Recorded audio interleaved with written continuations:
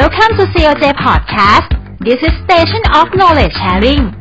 คุณกำลังอยู่ในรายการดีกา in Trend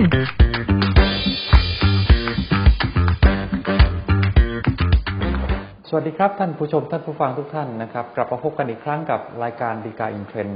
รายการที่นำสาระดีจากคำพิพากษาศาลฎีกามานำเสนอสู่ท่านผู้ชมท่านผู้ฟังทุกท่านนะครับอย่าลืมอีกเช่นกันนะครับถ้าเกิดท่านต้องการติดตามสาระจากเรา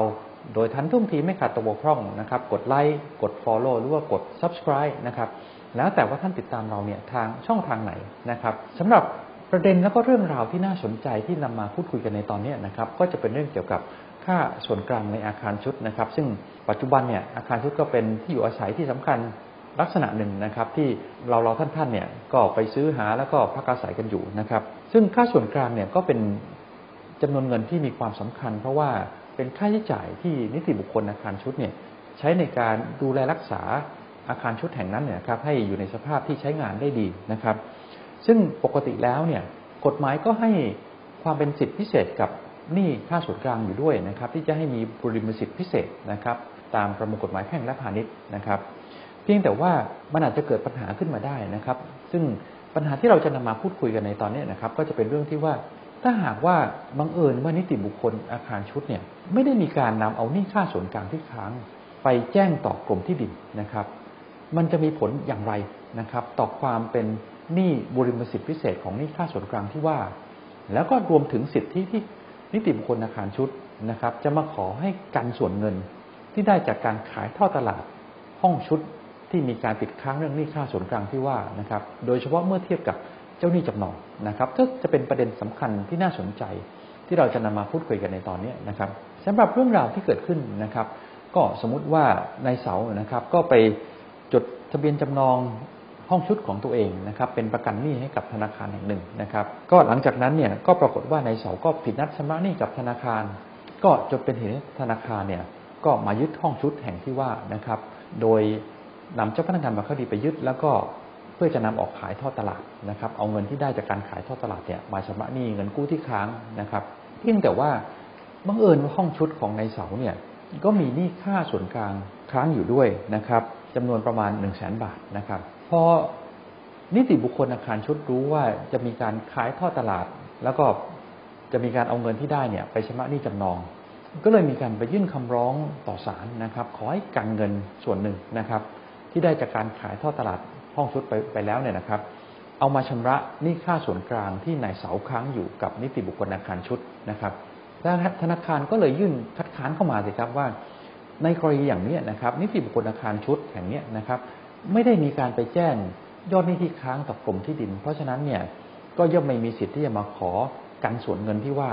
จากเงินที่ได้จากการขายทอดตลาดนะครับก็เลยเป็นประเด็นที่เกิดขึ้นในคดีเรื่องนี้นะครับสำหรับหนี้ค่าส่วนกลางนะครับพระราชบัญญัติอาคารชุดพ.ศ. 2522นะครับก็ได้กำหนดให้ความสำคัญเป็นพิเศษนะครับเพราะว่าเป็น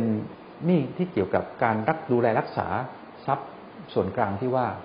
ก็เลยให้มีความเป็นหนี้บริมสิทธิพิเศษนะครับโดยถือว่ามี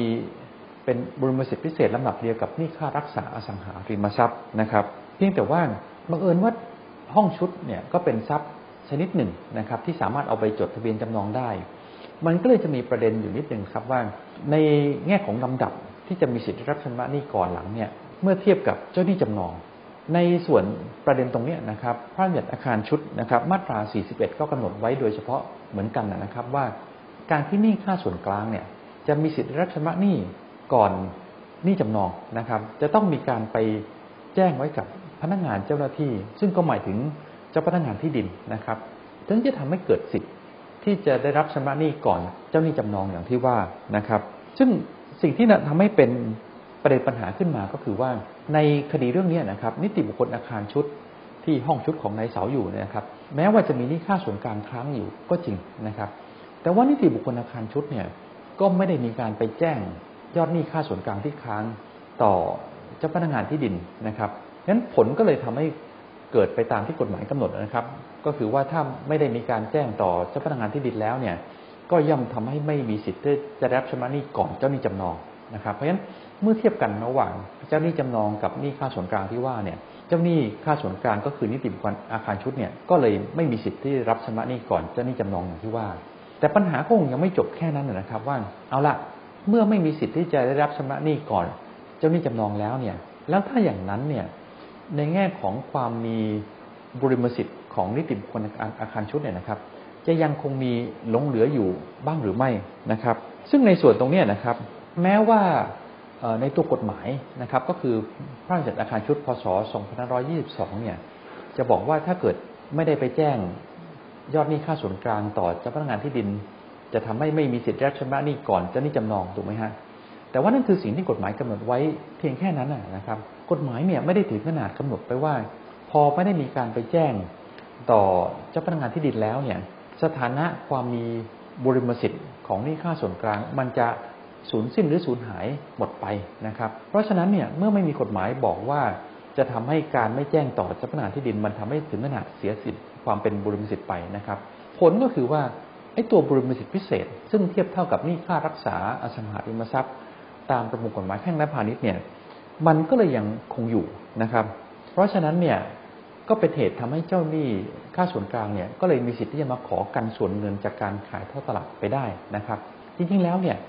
นอกจากมาตรการตามพระราชบัญญัติอาคารชุดพ.ศ. 2522แล้วในแง่ของประมวลกฎหมายวิธีพิจารณาความแพ่งนะครับก็กำหนดช่องทางไว้เป็นพิเศษด้วยเหมือนกันสำหรับหนี้ค่าส่วนกลางนะครับในมาตรา335ก็คือว่าเวลาที่จะมีการขายทอดตลาดเนี่ยเจ้าพนักงานบังคับคดีนะครับอาจจะแจ้งให้ทางนิติบุคคลอาคารชุดเนี่ยแจ้งยอดหนี้ค่าส่วนกลางที่ค้างชำระต่อทางกรมบังคับคดีถ้าเกิดนิติบุคคลอาคารชุดเนี่ยมีการแจ้งยอดหนี้ค่าส่วนกลางที่ค้างนะครับมาตรา335ของประมวลกฎหมายวิธีพิจารณาความแพ่งเนี่ยก็ให้อำนาจแก่เจ้าพนักงานบังคับคดีด้วยเหมือนกันนะครับที่จะเอาเงินที่ได้จากการขายทอดตลาดเนี่ยไปชำระหนี้ค่าส่วนกลางก่อนเจ้าหนี้จำนองนะครับเพียงแต่ว่าบังเอิญคดีนี้นะครับก็ปรากฏว่านิติบุคคลอาคารชุดก็ไม่ได้แจ้งกับเจ้าพนักงานบังคับคดีด้วยเหมือนกันนะครับก็เลยใช้ช่องทางตรงนั้นก็ไม่ได้นะครับแต่ว่าสุดท้ายนะครับก็คงจะพอสรุปหลักการที่สำคัญได้สั้นๆง่ายๆนะครับว่าการที่นิติบุคคลอาคารชุดนะครับถ้าเกิดว่าไม่ได้ไปแจ้งยอดหนี้ค่าส่วนกลางที่ค้างต่อเจ้าพนักงานที่ดินนะครับก็จะสูญเสียสิทธิ์ที่จะได้รับชำระหนี้ก่อนเจ้าหนี้จำนองแต่สถานะความเป็นหนี้บริมสิทธิ์พิเศษของหนี้ค่าส่วนกลางก็ยังมีอยู่เพราะฉะนั้นก็ยังมีสิทธิ์ที่จะมาขอกันส่วนเงินที่ได้จากการขายทอดตลาดเพื่อเอาเงินที่ว่านะครับมาชำระหนี้ค่าส่วนกลางที่ค้างได้อยู่ดีนะครับก็เป็นหลักการที่เราสามารถเรียนรู้ได้จากคดีเรื่องนี้นะครับสำหรับท่านที่ต้องการดูข้อมูลเพิ่มเติมนะครับดูได้จากคำพิพากษาศาลฎีกาที่3422/2563นะครับก็เป็นอันครบถ้วนครับสำหรับสาระดีๆจากคำพิพากษาศาลฎีกาเรื่องนี้นะครับสำหรับท่านที่ไม่ต้องการพลาดสาระจากเรานะครับอย่าลืมกดไลค์กด follow หรือว่ากด subscribe นะครับแล้วแต่ว่าท่านติดตามเราเนี่ยทางช่องทางไหนนะครับอย่าลืมกลับมาพบกันใหม่ในตอนหน้านะครับเราคงจะพยายามสรรหาสาระดีๆจากคำพิพากษาศาลฎีกามานำสู่ท่านผู้ชมท่านผู้ฟังทุกท่านอีกเช่นเคยนะครับพบกันใหม่ในตอนหน้าครับสวัสดีครับ